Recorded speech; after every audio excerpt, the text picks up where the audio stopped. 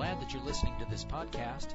This podcast is a ministry of the Bonners Ferry Baptist Church and of Pastor Nevin Neal.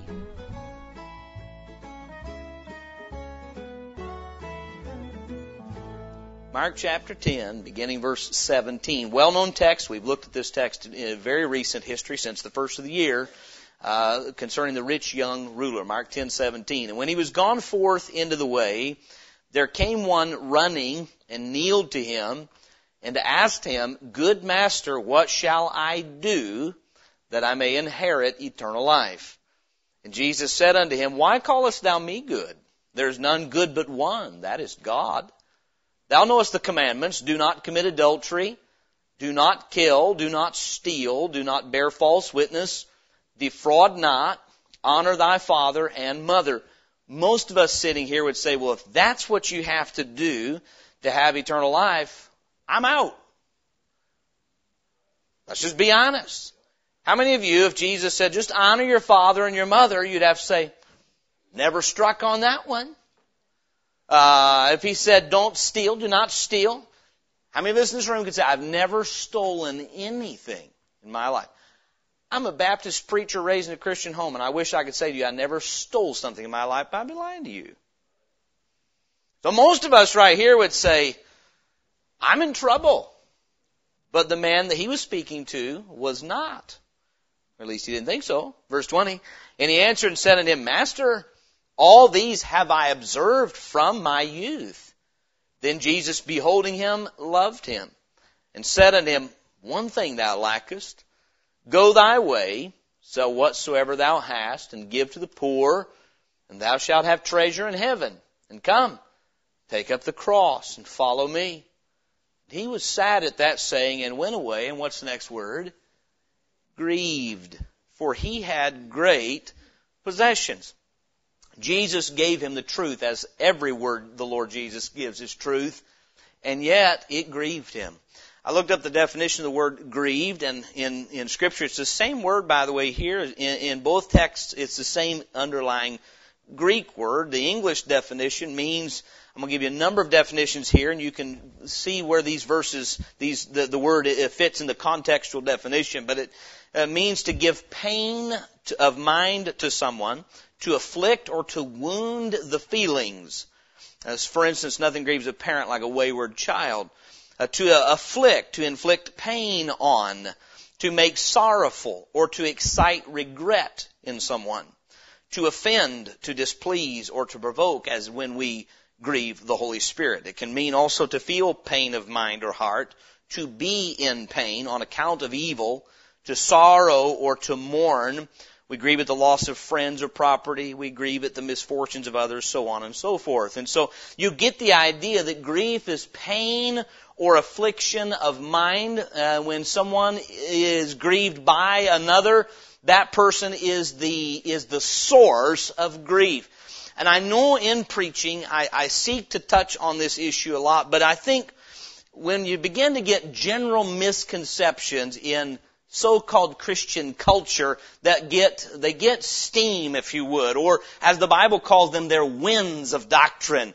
And there is a general misconception. Brian in Sunday school dealt with 6 misconceptions about the will of God there in Sunday school. It's needful to do that because there are things that people believe, and you say, why do you believe that? Well, because that's just the way it is, and it doesn't line up with what the Bible says. So when we're dealing with the Word of God and how it affects us, many feel, I know the Spirit of God moved today because I just felt so good. I came from the Southeast, and many times the gauge of a successful church service or that God had moved is it just really made people feel either excited about serving God or made them feel warm inside or maybe just made them feel a sense of love. And listen, God's Word can do that. It does do that, especially if you're doing what's right. But may I say equally throughout Scripture, you'll find that God's Word often gives grief. May I say this? I believe before it can give joy, it has to give grief. I really do believe that, whether you're talking about for salvation or if you're talking about the sanctification of your life. Because here's the truth. Isaiah 55 says that our thoughts are not as His thoughts, and our ways are not as His ways. Brian dealt with in Sunday school, it is not in man to direct his way. So if it's not in us, then when God speaks, often what He says is foreign to our thinking. It conflicts with the way we naturally think. I believe revival takes place when we abandon what we think to accept what He says. When we say, I feel, I think, this is my perception, and God's Word calls that into challenge, and we say, you know what? If God said that, that's right. So the first man we come to, the Bible says he went away grieved. His response to the Word of God, when it grieved him, was he left it.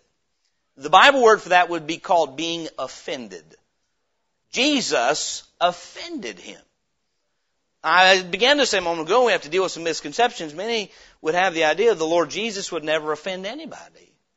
Meaning His words would never cause you to feel pain or affliction of heart and mind. And nothing could be further from the truth. In fact, some of the most painful moments of my life have been under the preaching of God's Word. Now, it wasn't because there's anything wrong with God's Word. There's something wrong with me. And so, let's move forward now to John chapter 21. This is the better of these two stories because of how it turns out. But as the Word of God goes, God gives us truth. He's not going to give us only the account of Peter, who when he was grieved, followed. He's going to give us both so that we can learn from the truth. John chapter 21, beginning verse 1. We need to go ahead and read 23 verses because that'll put everything in its context. Verse 1 of John 21. After these things, Jesus showed Himself again to the disciples at the Sea of Tiberias, and on this wise showed He Himself. There were together Simon Peter and Thomas called Didymus, and Nathanael of Cana in Galilee, and the sons of Zebedee, and two other of His disciples. Simon Peter saith unto them, I go a-fishing. They say unto Him, We also go with thee. They went forth and entered into a ship immediately, and that night they caught nothing. But when the morning was now come, Jesus stood on the shore, but the disciples knew not that it was Jesus. Then Jesus saith unto them, Children, have ye any meat? They answered Him, No. And He said unto them, Cast the net on the right side of the ship, and ye shall find. They cast therefore, and now they were not able to draw it for the multitude of fishes. Therefore that disciple whom Jesus loved saith unto Peter, It is the Lord. Now when Simon Peter heard that it was the Lord, he girt his fisher's coat unto him, for he was naked, and did cast himself into the sea. And the other disciples came in a little ship, for they were not far from the land, but as it were 200 cubits, dragging the net with fishes. As soon then as they were come to land, they saw a fire of coals there, and fish laid thereon, and bread. Jesus saith unto them, Bring of the fish which ye have now caught. Simon Peter went up and drew the net to land, full of great fishes, 153. And for all there were so many, yet was not the net broken. Jesus saith unto them, Come and dine. And none of the disciples durst ask Him, Who art thou? Knowing that it was the Lord. Jesus then cometh and taketh bread, and giveth them, and fish likewise. This is now the third time that Jesus showed Himself to His disciples, after that He was risen from the dead. So when they had dined, Jesus saith to Simon Peter, let me just stop for a moment. How many of you enjoy getting singled out? Isn't that fun? Isn't it fun when you get singled out? Now, as preachers, because we are just men, we have to be very careful to not use the responsibility we've been given to preach to, from a fleshly manner, single people out. But Jesus Christ has the ability and the authority to single out whoever He chooses. I mean, I say this, He knows how to do it. And there was a reason. You know, none of the other disciples had denied that they knew the Lord, but Peter had. And so the Lord is working not to destroy Peter, but to restore him, and He singles him out. He says in verse 15, So when they had dined, Jesus saith to Simon Peter, Simon, son of Jonas, lovest thou me more than these? He saith unto Him, Yea, Lord, thou knowest that I love thee. He saith unto him, Feed my lambs. He saith to him again the second time, Simon, son of Jonas, lovest thou me? He saith unto him, Yea, Lord, thou knowest that I love thee. He saith unto him, Feed my sheep. He saith unto him the third time, Simon, son of Jonas, lovest thou me? Peter was grieved, because he said unto him the third time, Lovest thou me? And he said to him, Lord, thou knowest all things. Thou knowest that I love thee. Jesus saith unto him, Feed my sheep. Verily, verily, I say unto thee, when thou wast young, thou girdest thyself and walkest whither thou wouldest. But when thou shalt be old, thou shalt stretch forth thy hands, and another shall gird thee and carry thee whither thou wouldest not. This spake he, signifying by what death he should glorify God. And when he had spoken this, he saith unto him, Follow me. Did Jesus not tell both men the same thing? Both men, he said, take up the cross and follow me. That's what he's saying. Peter gets more details. Verse 20, Then Peter turning about seeth the disciple whom Jesus loved, saying following, which also leaned on his breast at supper and said, Lord, which is he that betrayeth thee? Verse 21, Peter seeing him saith to Jesus, Lord, and what shall this man do? Jesus saith unto him, If I will that he tarry till I come, what is that to thee? Follow thou me. Now, we don't have time to read the rest of the Bible, but if you did, you'd find out that Peter followed the Lord. I was in my reading this morning, I read Acts chapter 1. In Acts chapter 1, Jesus has ascended back to heaven, and Peter is busy feeding the sheep. He stands up and said, the Scripture says somebody's got to fill the office of Judas. So in order to obey the Scripture, let's do what we're supposed to do. You can say what you want, whether that was a good idea or not. I'll say this about Peter. He was seeking to follow the Word of God. And that's what he did until the Lord called him home, knowing that it would cost him his life. Yet, even though God grieved him with His Word, Peter followed. What a stark contrast. And by the way, as far as I can tell, in the New Testament Scripture, it's the only time that you have both of these instances where Jesus directly says something directly to someone, and the Bible says it grieved them. I believe the Holy Spirit constructed the Bible the way it is on purpose, so that we can do what we're doing this morning and say, let's compare those two stories. There's many similarities in them. Many similarities. Recently, back at the first of the year, we preached on a series of messages on one thing. And of course, the ruler lacked one thing. He had a lot of things in his life that if we looked at him, we would say he was a saved man. But he lacked one thing, and that was the Savior. He only lacked one thing. He had good morals, he had money, he had good skills of managing his life, but he did not have the Savior. He had religion, he had notoriety, he had all those things. But I'll say this, the only reason he didn't have the Savior is the Savior's words offended him. He could have had the Savior. So what I want to do, as I said, for our message sake, I want to compare both of these men, give you 3 points about them in relation to the Lord Jesus Christ, beginning with their encounter with the Master. That's our first point if you're keeping notes. Their encounter with the Master. Both men had the same opportunity. Both men had an encounter with the Lord Jesus Christ. Any preacher can tell you that when you preach a message, you'll get a variety of responses. Some people couldn't tell you what you preached. You say, well, you should hold them captive. And well, fine, but some people say, what did the pastor just preach? By the way, don't ask me tomorrow what I preached today. It'll take me 10 minutes to remember, right? But the fact is, many times, somebody sat through an entire message, God spoke, somebody over here was hanging on every word, hearing the Word of God in every line because they're hungry. Somebody over here got mad.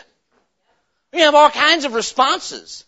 Jesus said in the parable of the sower to His disciples, take heed how ye hear. Take heed how you hear. We've just come out of a Bible conference as a church. We just heard a lot of preaching, a lot of teaching on what the church is. We were charged as a church on Thursday night to hold the line and fulfill our responsibilities. That lines out to some personal decisions. The church is made up of individuals. And so as we heard the preaching, I have no doubt that when God's Word is preached, when God's Word is read, when God's Word is taught, God the Holy Spirit uses that to say things very personally to us.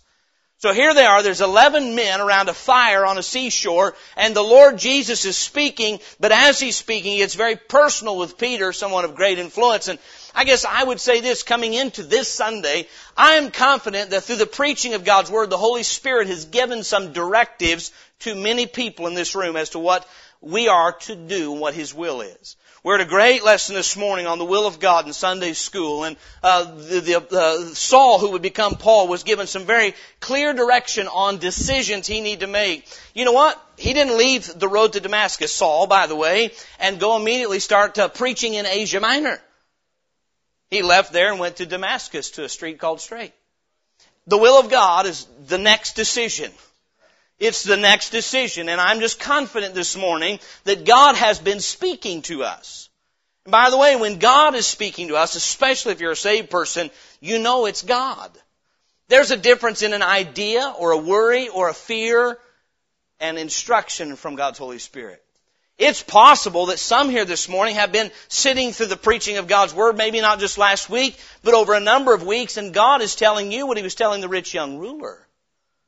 And how things turn out between us and God is determined by one simple thing: how we respond to His Word. He will speak, then we must respond. Some say, well, my response is to not respond. That is a response. When God speaks, we respond. I don't want to be unkind. I'll be very careful how I use this illustration. But this morning, I had one of my little ones, and I spoke to him. And his response, I wanted a response back, like, yes, sir, or something like that. The response was,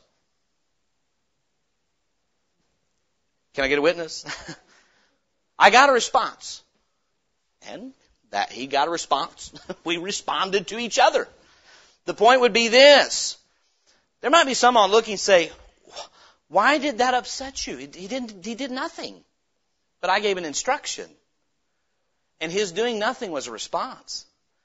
Now, for those of you who are members, let me just speak from my heart to you. If God has spoken to us in recent days, and we know His will, we are responding. Right now, we're responding. If God is showing us some things, may I say this, I'm aware, though, that what He's saying to us may grieve us. It may grieve us. I remember, Brian, at the 10th anniversary, you came and you preached, and what a joyful time that God had allowed us to reach 10 years, and the church was at some waypoints in the road. I think we've just passed another waypoint. Your admonition to us was, don't settle in. Don't get lethargic. Don't get into mediocrity. Those may not have been your words, but don't simply so rejoice in this moment that you stop moving forward in the will of God. Can I say for 5 years, the number one thing that as your pastor I pray that God give us victory over in this church is lethargy? That we would not say, well, God's done some good things with us, let's just coast. That's what I'm having to pray about in my life. Me. That I'm not just going to coast, but I would follow in the will of God. Again, there's a lot of messages that could be preached from both of these texts. I want us to stay focused this morning that what I want us to hear is how we respond to God's Word. One text is dealing with salvation. That's Mark chapter 10. The other text is dealing with service. And that's not really, again, where I want our focus. Both texts are, though, dealing with how men respond to God's Word when it grieves them. And I'll just say this. In recent days, I'll get a little open and personal with you. This is rocket science. I had this thought, and I know it came from the Lord. Your flesh is still as corrupt as it was the day God saved you. Isn't that rocket science? You'll never get to the point where you can just let your flesh coast. It must be dealt with daily, or you'll sin. And that reminder is to all of us this morning that this message is as active for anybody here as it is anybody else, that we must stay on guard, that we respond correctly when God speaks to us. May I say this? That's not really what it was. It's kind of like, don't forget this truth, Nevin. I would like for the Lord to say, man, you have arrived. You are the best Christian, and you can just coast now. You've learned so many things that you can just kind of, I guess what I'm trying to say is you will just by default do the right thing. May I say, you'll never get there, and I'll never get there. We must walk in the Spirit if we're not to fulfill the lust of the flesh. There are many times in my own Christian experience that what I have thought and where I thought I was at was not consistent with reality.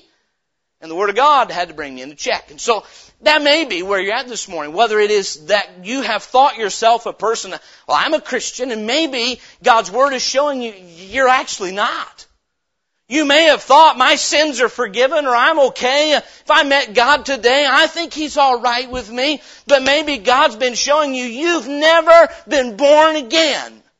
You have never actually personally put your trust in Jesus Christ, believing that He's living enough to save you, and you need to be saved. May I say this, no one has a harder time with that than someone who for years has convinced themselves, I'm righteous enough without faith in Jesus Christ. Someone who has everyone convinced around them, I'm a righteous person.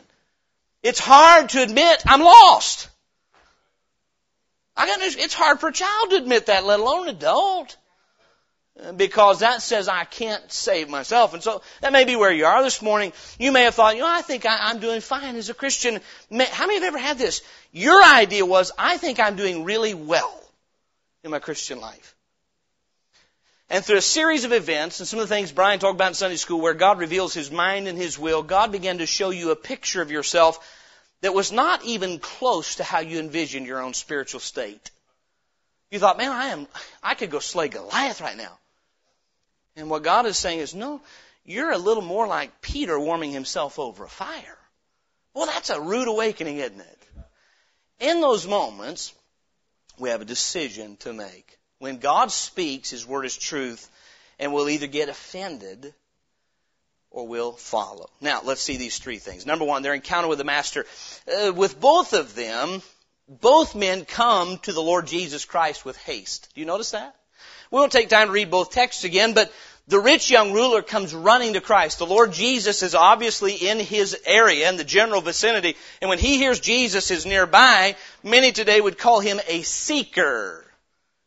He was seeking after something from God. He asks the right question. He does not ask, Lord, what must I do to get rich? He already was. Lord, what must I do to be a person of respect in my community? No, he already had that. Lord, what must I do to be entrusted with authority? No, he already had that. He says, what must I do to have eternal life? Now, I'll be honest with you, I've told you this many times in preaching this text. You read this text, he calls Jesus good master. If I were a disciple standing by, I'd say, well, right there's a fellow Christian. He knows Jesus is the master. He knows he's good. He must be saved. Jesus says, why are you calling me good? I say, why did he say that? Well, of course, because he's challenging what's wrong in this man's thinking. This man thought himself on par with Jesus Christ. He said, you're a good man. I'm a good man, but you're a better man than I am, so you tell me how I can be good like you.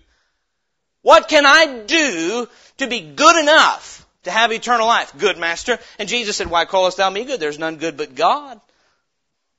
What he's saying to the man, as you well know, is either you think that I'm a man that's as good as God, or you think that I'm God who became man. Now, by the context, we know what the man thought. He thought what most false religions today teach, and that is that man can make himself as good as God. You do the right things, you jump through the right hoops, you live the right kind of life, and you'll be good enough to live forever. And so the Lord Jesus would go to work on him, showing him he was not who he thought he was. The man was not who he thought he was. And so the encounter with the Master, though, the young ruler, he comes running to Jesus, kneels to him. Peter, when he finds out that it's Jesus on the seashore, what does he do? Gets his coat on, gets dressed, because he knew he ought to be in the first place, gets his coat on, jumps in the water, swims to shore, and really does something miraculous. He pulls 153 ship that two ships are trying to drag. 153 fish. It pulls them to shore. I think both men are anxious to be near Christ.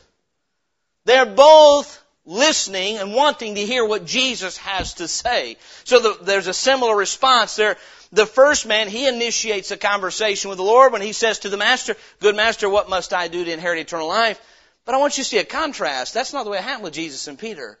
When Peter comes to shore, so the young ruler, he initiates conversation with Christ because a good person would do so.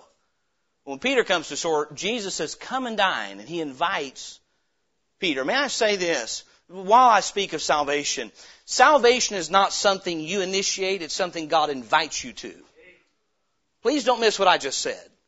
No man seeketh after God. Why? Because men are not good. If a man seeks God, it's because he wants something from God for himself. The rich young ruler initiated a conversation with the Lord Jesus Christ because he wanted, I believe, Jesus to validate, you're good enough already, son. When Jesus didn't tell him what he wanted to hear, he left. If you came to church this morning saying, well, I'm a God seeker, I just want to be good and I want to do right, there's none like that unless you've been born again. If you and I have in us this morning a desire to do good, it's because God put it in us when we got saved. Prior to that, we weren't good. There's none good. No, not one. And so we find with these men in their encounter with the Savior, there's a similarity. They both with zeal come to the Savior, but there's a contrast. One of them is invited to dine, and the other is initiating a conversation. And I'm not saying it's wrong to initiate a conversation, but I believe the contrast is worth noting. If we were watching, we would probably count the young ruler a better man than Peter. Peter didn't come saying, "What must I do?" He already knew what to do to have eternal life. Believe on Christ. Peter didn't come and say, "Lord, let me fix you a dinner." Jesus said, "Let me serve you." Let me ask you something this morning. Which is easier? To serve or be served? I believe many times it's harder to be served than it is to serve. Because I have to humble myself and receive what I cannot offer. And I see a contrast between these two men. One man says, "What can I offer you that'll make me good enough to go to heaven?" And Jesus says, "Let me offer you something." Now, I understand one's about salvation, the other's about service, but these two men were in a very different relationship with God. One was at enmity with God. One had been pardoned for his sins. And the point would be this morning, before the Lord begins to speak, there is an encounter. They both had the same opportunity. They both had the same zeal. But as we'll say throughout the message, their outcome would be so different. Number two, their engagement with the Master. So we focused on their encounter. The most of this message is in our final point this morning. Their engagement with the Master. I've already mentioned one is inquiring, what good things shall I do that I might have eternal life? You know what that makes you think? You know what really throws us in this story? We think he was a good man. We call him the rich young ruler. We look at this young man who comes running to Christ and we think, man, only a good person would seek after God like that. How many of you ever met somebody and they say, boy, I've read my Bible through 3 times and I pray all the time. You think, well, man, they got to be saved. Well, don't you count on it.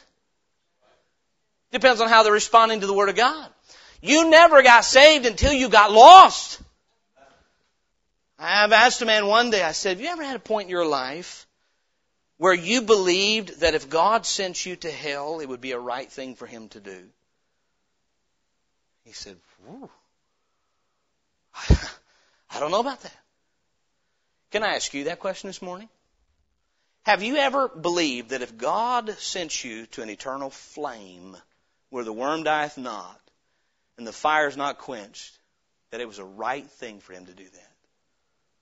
Have you ever seen yourself as deserving of God's wrath? You say, I don't believe that. You're not saved. That's what repentance is, friend. God says that the unrighteous do not inherit the kingdom of God. If Jesus had bluntly said what I just said to this man, you know what, young man? You're going to die and go to hell and you deserve it. What would that young man have said? Exactly what he did say. Because that's really what Jesus told him. In so many words, Jesus told that brilliant young man, you're an idolater. And that young man already knew where idolaters went. If God said to you this morning, you're a blasphemer, you're an idolater, you love false gods, would we accept that? Now today I'm a blood-bought child of God, but that's God's doing, not mine. You with me this morning?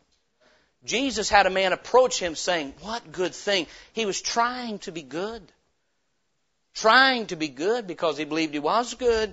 And so he is an inquiring soul. But on contrast to that, when you get to John 21 and Peter comes to shore, the emphasis is not on the inquiring soul, but on the inquiring Savior. You see the contrast between these two stories? One, the focus is on the ruler, the young man seeking Jesus. What good thing.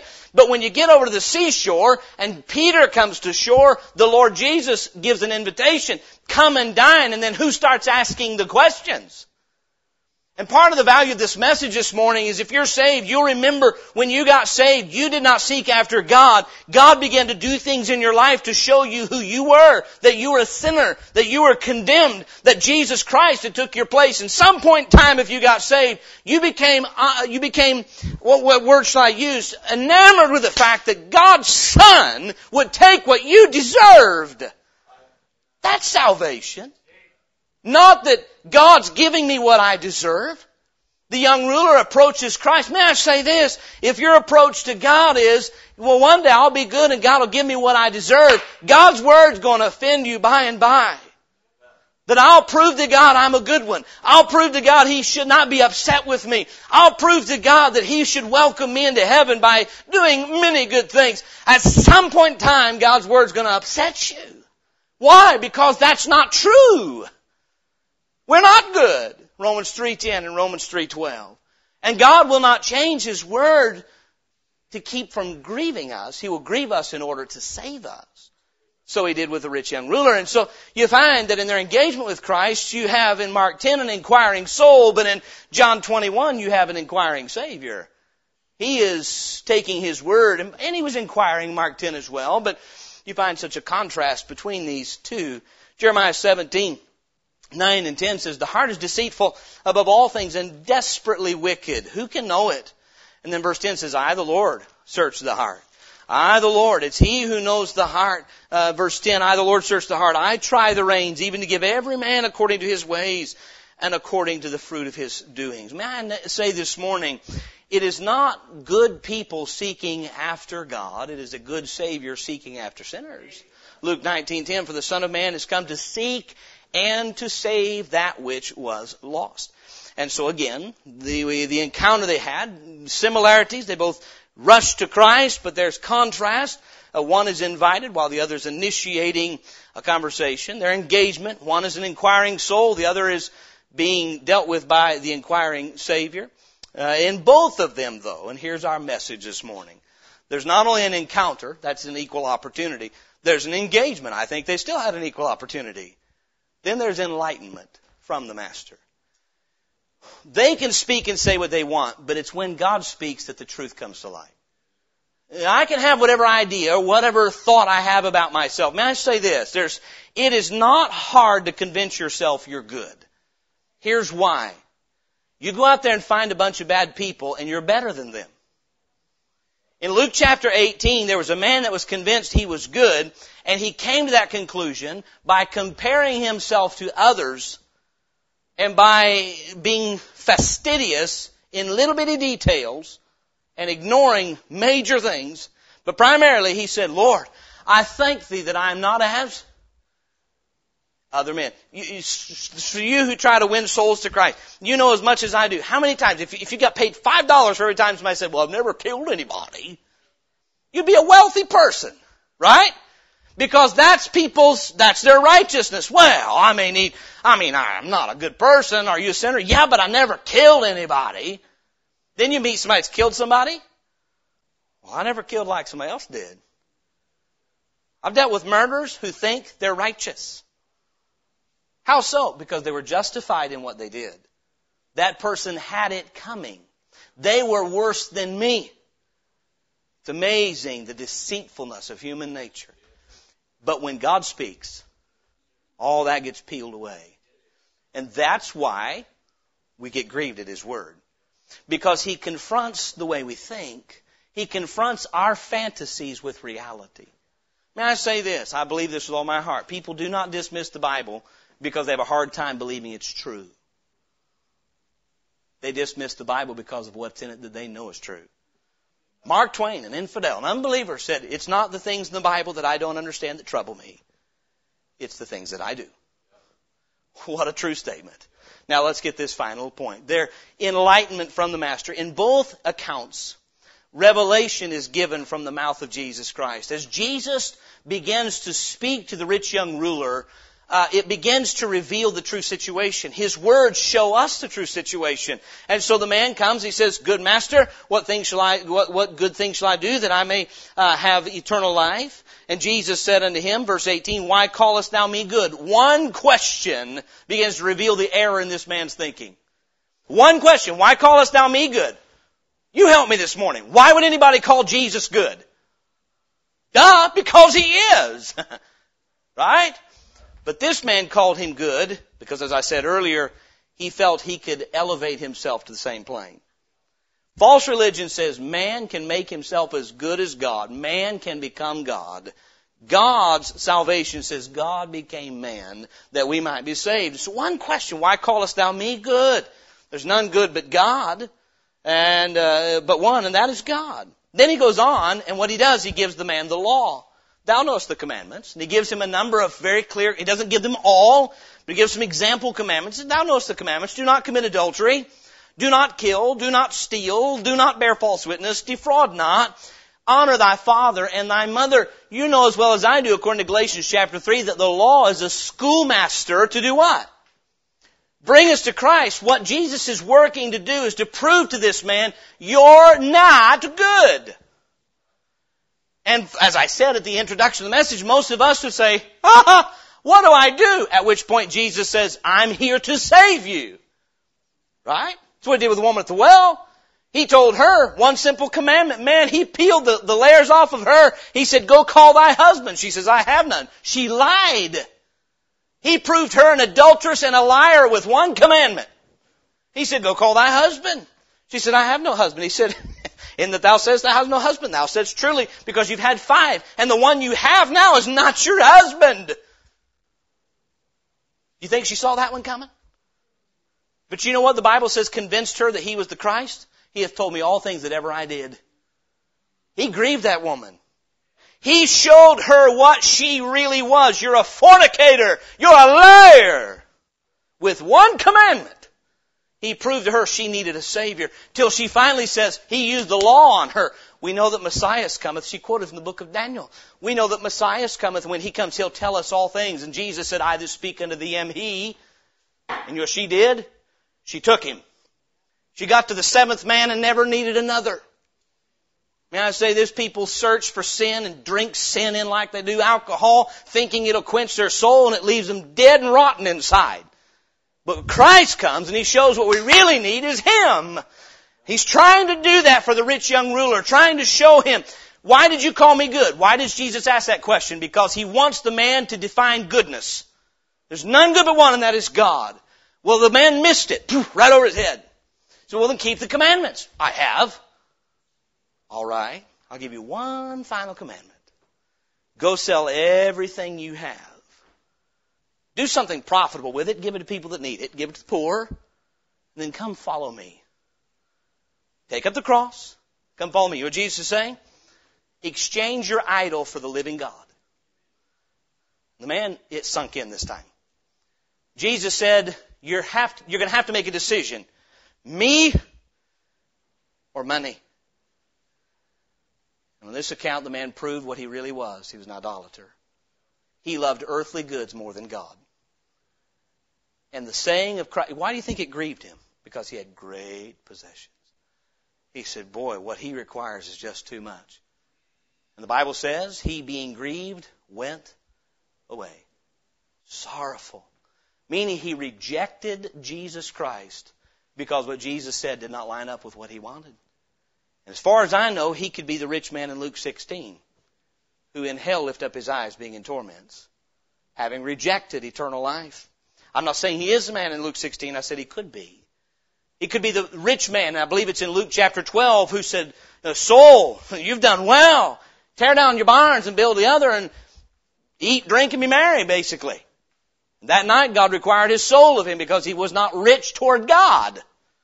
This man had eternal life right in front of him. But because the Word of God grieved him, he did not like the conclusion of God's Word, that you have to choose eternal or temporal. You've heard me say this. If you've heard me say it once, you've heard me say it 20 times. God does not say that we're to love him more than money. He said him or money. He does not say, seek ye first the kingdom of God, and, unless it's too difficult. He does not say, set your affection on things above more than on things of the earth. Does he? He didn't say, love not the world more than you love the Father. He said, love not the world, neither things are in the world. If any man love the world, the love of the Father is not in him. There comes a point you've got to decide, What's worth more, eternal things or temporal things? I believe this, you'll not get saved until you're convinced that eternity is real and that your soul is more important than your body. Anybody else agree? You'll not get saved, and I'm not talking about becoming a disciple before you get saved. I'm talking about this. You have to believe God concerning eternity and say, you know what? How my eternity turns out is more important than how my life on earth turns out. Many people are in hell today because they wanted to live nicely on earth until they went to hell. But I'll say this, the Word of God will bring you to that point. This man was brought to the point where what Jesus said to him showed him, you are an idolater. And he was grieved and walked away.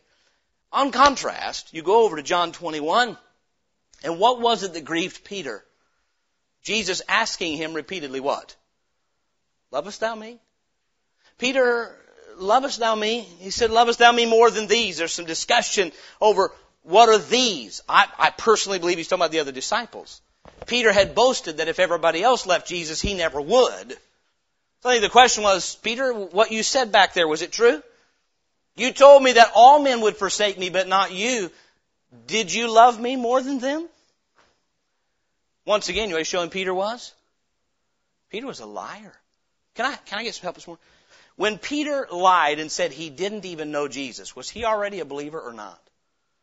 Is it possible for saved people to sin? When Peter cussed and swore, was he already a disciple? Not just a believer. This man had forsaken his fishing boat to follow Christ. Yet he cussed and he swore, and the man lied. Said, I don't know who he is. Was that true, by the way? Did he not know who Jesus was? He lied. Lying, last time I checked, is an abomination to God.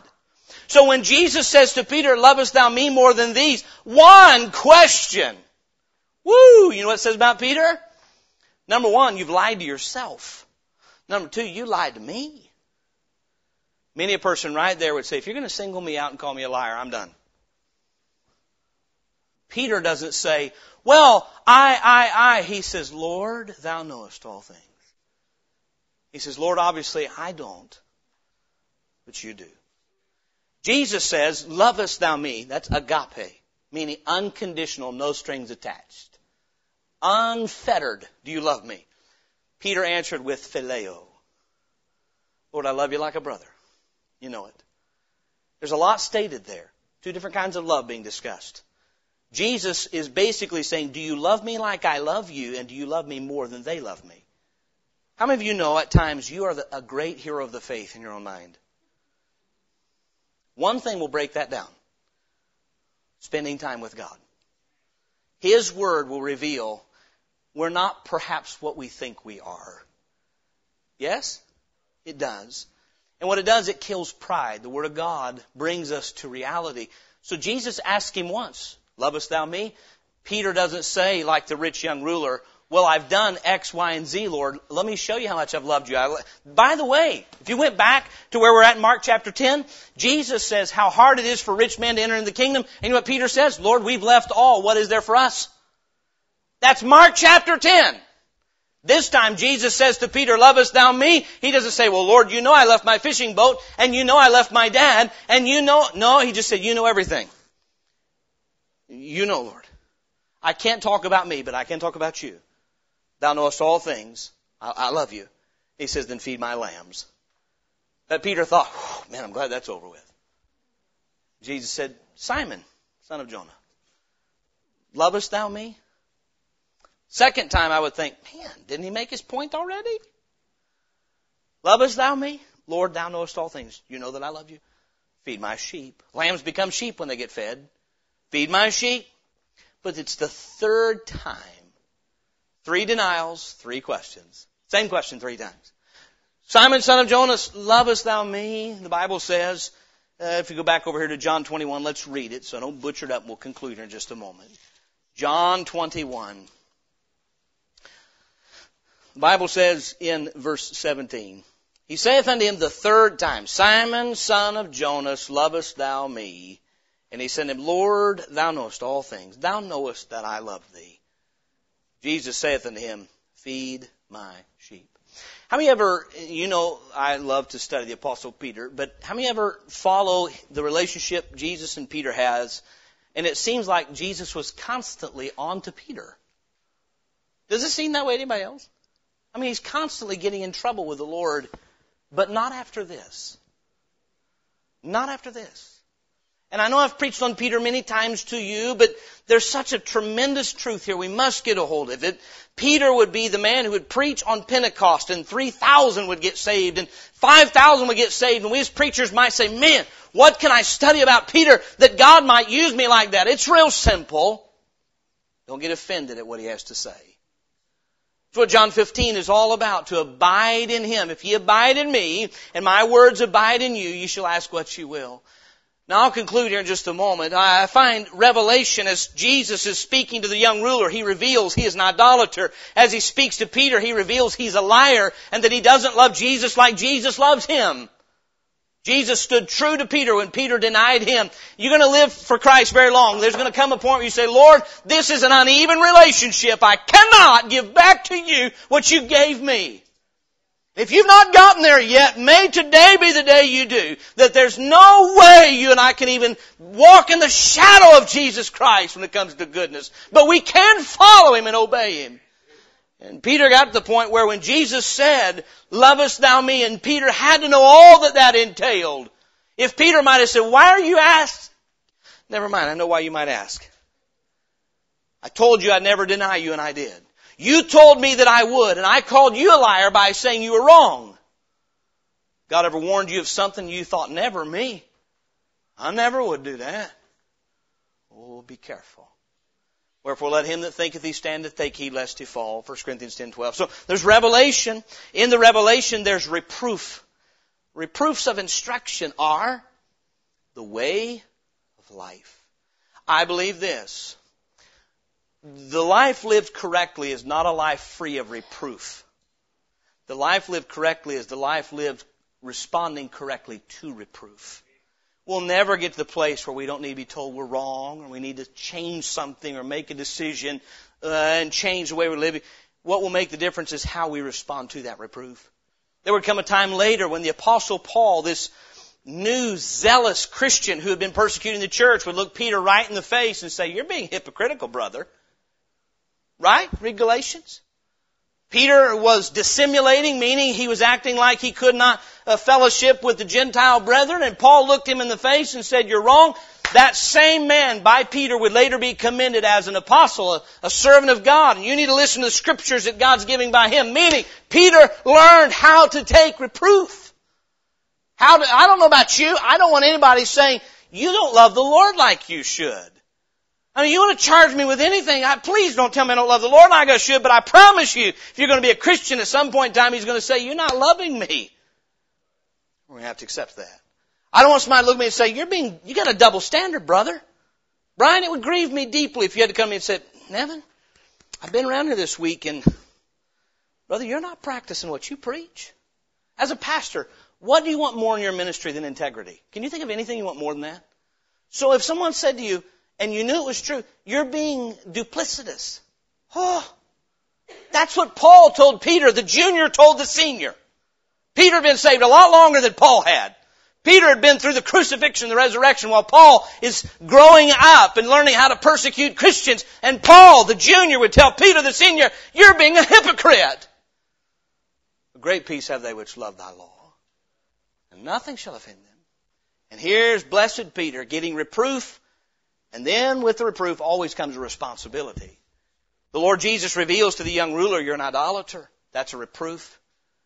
And there's a responsibility to respond to that. What should idolaters do when God's Word shows us that's what we are?